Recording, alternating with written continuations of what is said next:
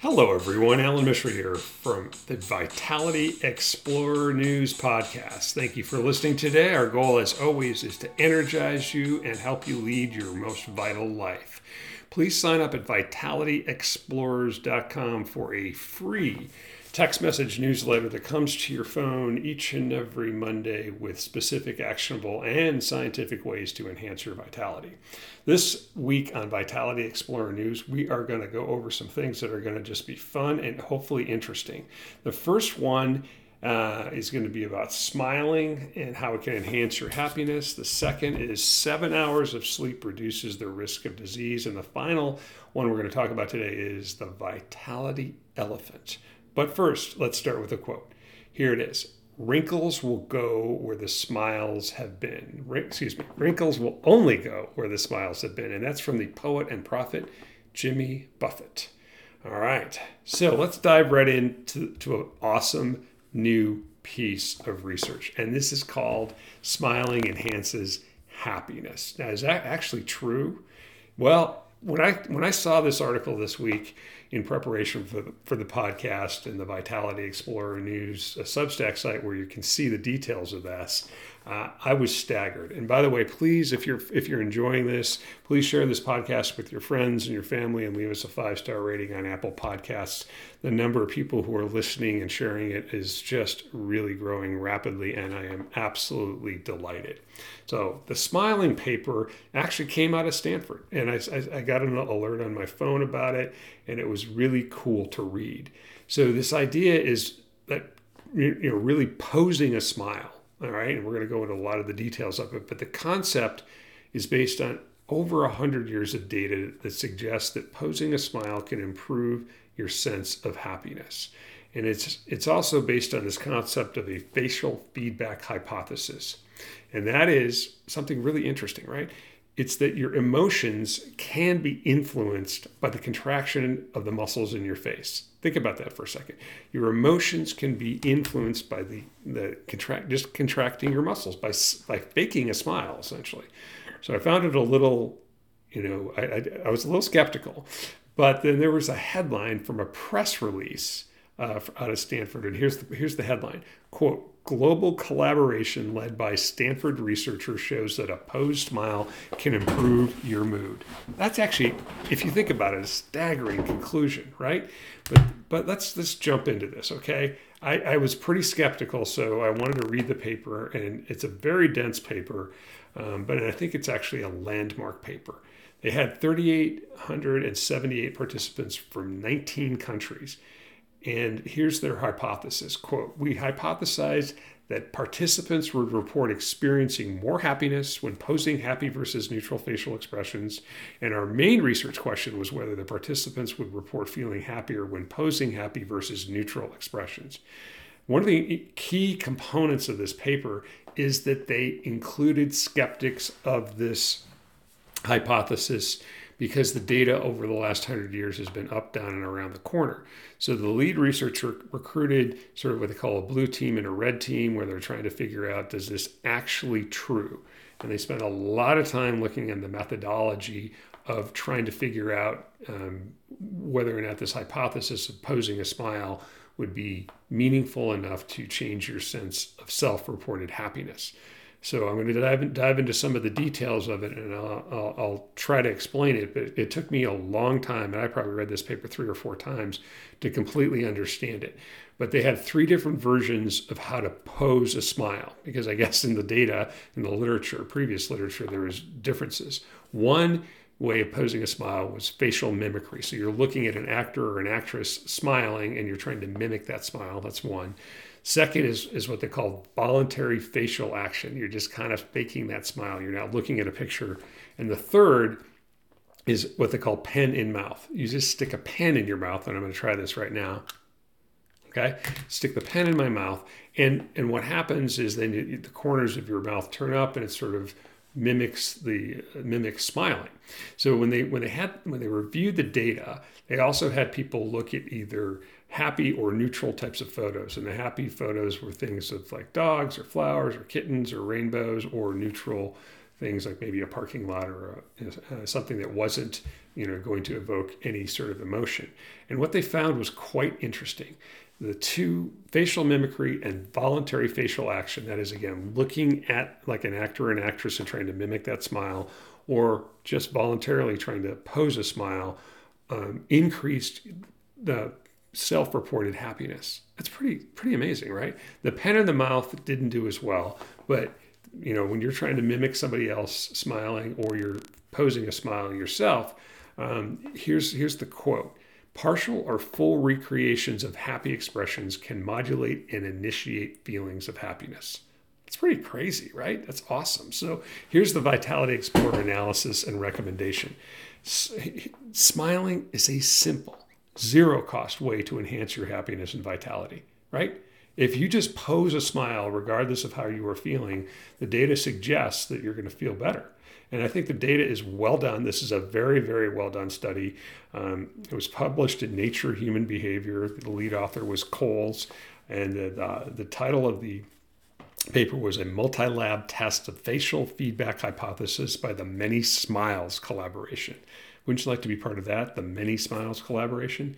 Well, after reading this and digesting it and kind of believing that this is a meaningful paper, I'm going to try to do something over the next week or so. I am going to, on purpose, smile at least 3 times per day, regardless of how I feel, and I'll report back in a future podcast.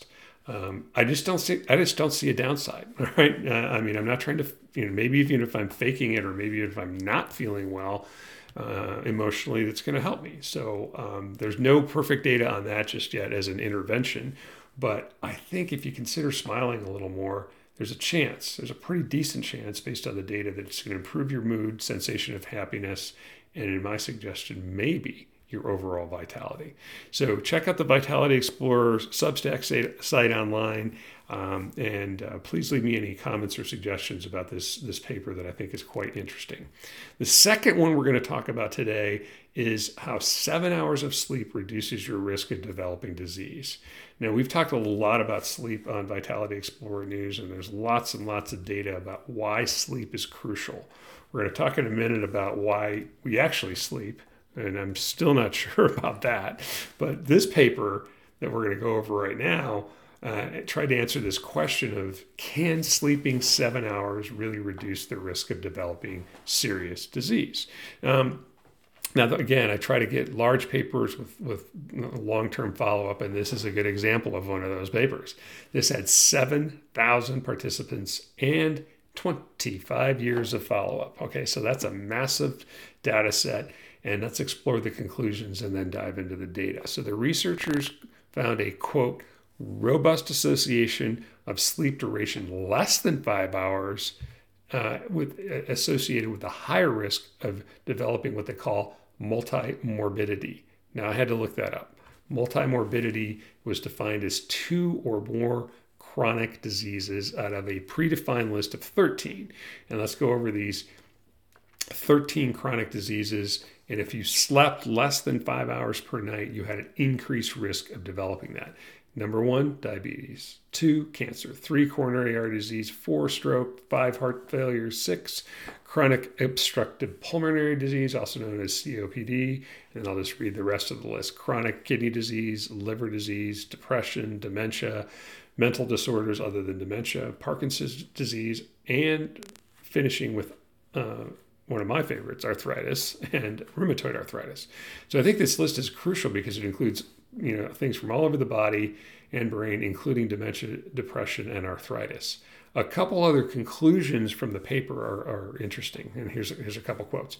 Quote, analysis of transition in health states showed short sleep duration at age 50 to be associated with a 20% increased risk of developing a first chronic disease. Here's the second one. Quote, our comprehensive analysis of the association of sleep duration with multimorbidity and the natural course of chronic disease showed short sleep duration to be associated with the onset of chronic disease. All right, that's pretty important conclusions. And then they sort of flipped it around. They're trying to figure out, okay, we now know that if you sleep less than 5 hours a night, you're going to have an increased risk of developing one of these, unfortunately difficult and very challenging and sometimes life-threatening diseases. But where's the crossover point? Well, the crossover point of sleeping 7 hours per night decreased the risk of developing this multimorbidity. And again, there's some of the charts and graphs up on the Vitality Explorer and use Substack site for you to review.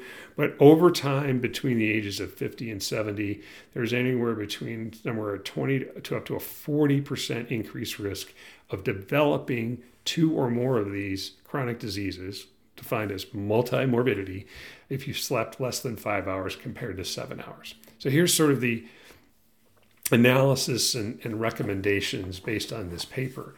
And once again, more and more data is piling up that sleep is the foundation of our physical and mental well-being. And this is just another paper published this year in the fall of 2022 that suggests that we should not be regulating sleep to the bottom of our to-do list. Too often we do that. We're running around all day long, and then at the end of the day, we're trying to figure out, okay, I got to sleep.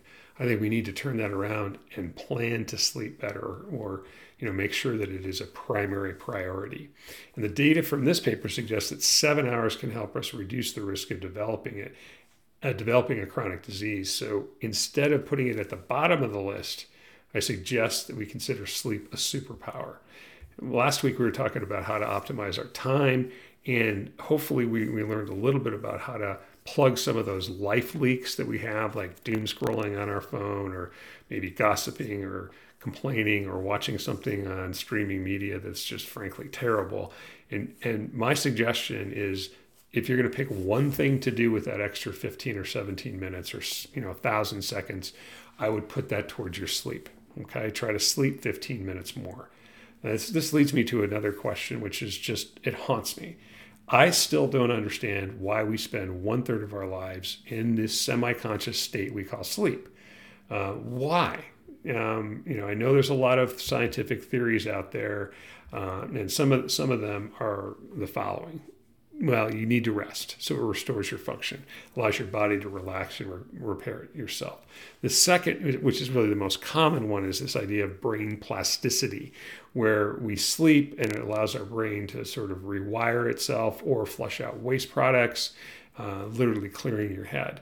The third is this idea of energy conservation. So when you sleep, you're not burning as many calories, so you don't need to, when you're awake, go gather or hunt for more food.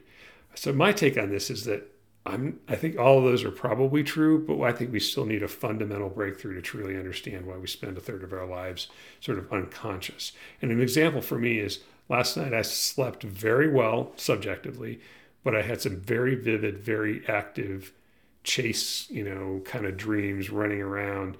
And I woke up thinking, God, I did a lot last night, but I was asleep. So I don't know. Help me out there if anybody's listening to this. I need some help in trying to understand why I slept really well, but I had a very, I think, active brain last night. Another interesting thing to think about is that, this concept of sleeping in stages or sleeping at 2 times. And, if you look back in the data about sleep, the historical record is there's hundreds and hundreds of references to segmented sleep. And it goes back to electricity in the 1880s, I think, when, people started having access to artificial light more. Now, obviously you had candles, but the electrification of the world led to people staying up more. Prior to that, lots and lots of data suggested that people slept in 2 different segments, or 2 4-hour-ish kind of segments. So if I have to get up in the middle of the night, maybe go to the bathroom or something, I need ways to put myself back to sleep. But I also don't sleep shame myself if I don't sleep all the way for 7 or 8 hours.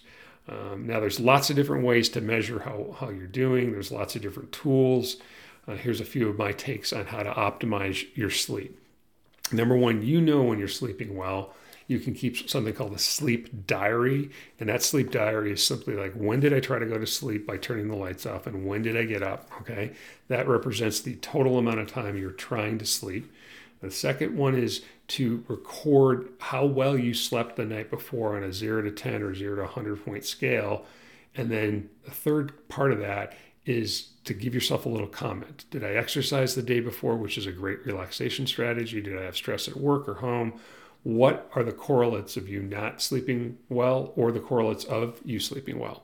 and that's part of a sleep diary. I presently am a big skeptic of the, like wearing my iWatch to bed. I'm not going to do that. I think that's kind of crazy. And the data on some of the rings or the wearables is just simply not validated, in my opinion. I think we know when we sleep well, we can figure that out a little bit more if we just keep a sleep diary for a week or so. And you can look on the Vitality Explorer News Substack site. There's a few posts about this that hopefully you will find meaningful and helpful as you try to turn sleep into a superpower. By the way, if you're also working on your athletics, or your academics, it's very clear that sleep helps both your athletics and academics. All right. So this study we talked about with the 5 versus 7 hours was published this year by Sabia et al. Again, look on the Vitality Explorer Substack site for some of the references, the full abstract from the paper, and then we're going to finish this week's Vitality Explorer News podcast with the Vitality Elephant. Okay, this is a little bit of an indulgent segment for me. I left it to the end because it's sort of my crazy idea of trying to figure out how and what the word vitality means, how to measure it. I came across a cartoon of what they call the scientist, the blind scientist, trying to figure out what the elephant was this week. It just popped up as I was scrolling around, and then it hit me like, wait a minute. That's similar to what vitality is. I have been trying like a blind scientist to figure out what that word means. Now, if you're not familiar with the cartoon, I just look up the, blindfolded or blind scientists trying to figure out what an elephant is. Essentially, they're these scientists in their white coats with blindfolds on, palpating different parts of the elephant, and somebody asks, what is this? And so the scientist that touches the tusks thinks it's, something where it could be a spear or a weapon. If they touch the trunk, they think it's a snake. If they touch the leg, which is a big, burly leg, they think it's actually a tree trunk. If they touch just the body, they'll consider it a wall. If they're in and around or touching the in and around or nearby the ears, especially if they're flapping, they may think it's a fan. And finally, if you touch the tail, it's a rope. So I try to co-opt that a little bit, and then I said, okay, if you touch the tusks, maybe, and then extend this analogy instead of to an elephant, but to what vitality is. If you touch the tusks of somebody or the sharpness of somebody, maybe it's just their physical prowess. If you touch the trunk, maybe that's the analogy to what we eat. If you're eating well, then maybe vitality is all about what we eat. If you just look at the legs and the big muscular legs of an elephant, maybe it's just how fast you can run or how much of a tree you can crush by stomping on it. If you touch the body or you listen to the heart of the elephant, which a lot of people might say is that your vitality is fully connected only to your cardiovascular system. For the cardiologists out there, it's your blood pressure, it's your heart rate, it's your sense of how well your heart is functioning. Other people will just say, okay, your vitality is solely connected to your mental wellness, and somehow forgetting the other components of it. The final one is maybe instead of the tail, I came up with this snarky idea of maybe what comes out nearby the tail, the elephant dung, and maybe your overall sense of vitality is in your microbiome. This idea, again, thank you for indulging me if you're listening to this, it sort of broke down when I thought of your social vitality and your spiritual vitality, which led me to the development of what I call the vitality wheel. And that's actually where the Vitality Explorer News logo comes from. So if you've seen this sort of multicolored wheel where there's physical, mental, social, and spiritual on there, it's meant to kind of mimic a flywheel. And for those people who aren't really don't know what a flywheel is, it's a large disc that rotates on a shaft, and its functions to maintain momentum and smoothness of speed of a mechanical device. So your car is the best example of that. If you have a flywheel in your car, that helps maintain the momentum when the engine is firing so it doesn't jerk around, okay? So I think of your vitality as sort of this vital wheel where your physical, mental, social, and spiritual well-being are sort of the four engines that are driving your vitality. So each one of them is important, your physical, mental, social, and spiritual well-being, but they need fuel, all right? these 4 engines are fueled by 8 core principles of vitality: time management, your sense of hope, your sense of purpose, how fit you are overall, both physically and mentally, your closeness or connections or camaraderie with others, how well you are sleeping, which we just talked about, your overall sense of toughness or resilience, and finally, your service to others. So that's where I ended up developing this thing I call VY score, VY score, and which is what I've been using for a long time now for my classes, which I'm presently teaching my Stanford Continuing Studies, Energize Your Life class. I've also used it at the Graduate School of Business at Stanford, University of Cambridge, University of Michigan, and many other institutions and entities. But what I'm trying to figure out is this meaningful? So I've sort of kept it under the wraps for a while, but now I'm opening it up to anybody who wants to try it. You can go to vyscore.com, or there's a link on the Vitality Explorer News Substack site. Because what I'm trying to figure out, in addition to presenting this information, is how can we collectively overall improve our sense of vitality? And I had an interesting thought as I was driving around, is if each and every one of us were living to our fullest potential, our fullest lives, think of all the problems we could solve. Think about what we could all collectively do if we were more vital. All right. That's what this is all about. Vitality Explorer News and my work on vitality is focused on enhancing global vitality one person at a time. So if even one person out there listening to this podcast has had their vitality enhanced by what we learned today, then I will have done my job. And in review, number 1, smile more often. It clearly has data to support that it can improve your sense of happiness and overall well-being. Sleep for at least 7 hours. One of the other things that was embedded in that paper is that the small percentage of people who actually sleep less than three hours. So there's some genetic variations that allow a very small percentage of people to sleep less than 5 or even less than 3 hours. But the overwhelming majority of us need 7 hours to reduce our risk of developing a disease. And the final is, take a little time and think about what enhances or detracts from your sense of vitality this week. Check out the ViScore thing if you want, and please, let me know what you think. Thank you again for listening to the Vitality Explorer News podcast. I simply love trying to identify things that we all can do to improve our lives. I appreciate the listeners to this podcast. The numbers are growing very nicely, and it's really exciting for me to see that more and more people are joining Vitality Explorers as well. So until next time, get out there and do your best to dare to be vital. Thank you for listening.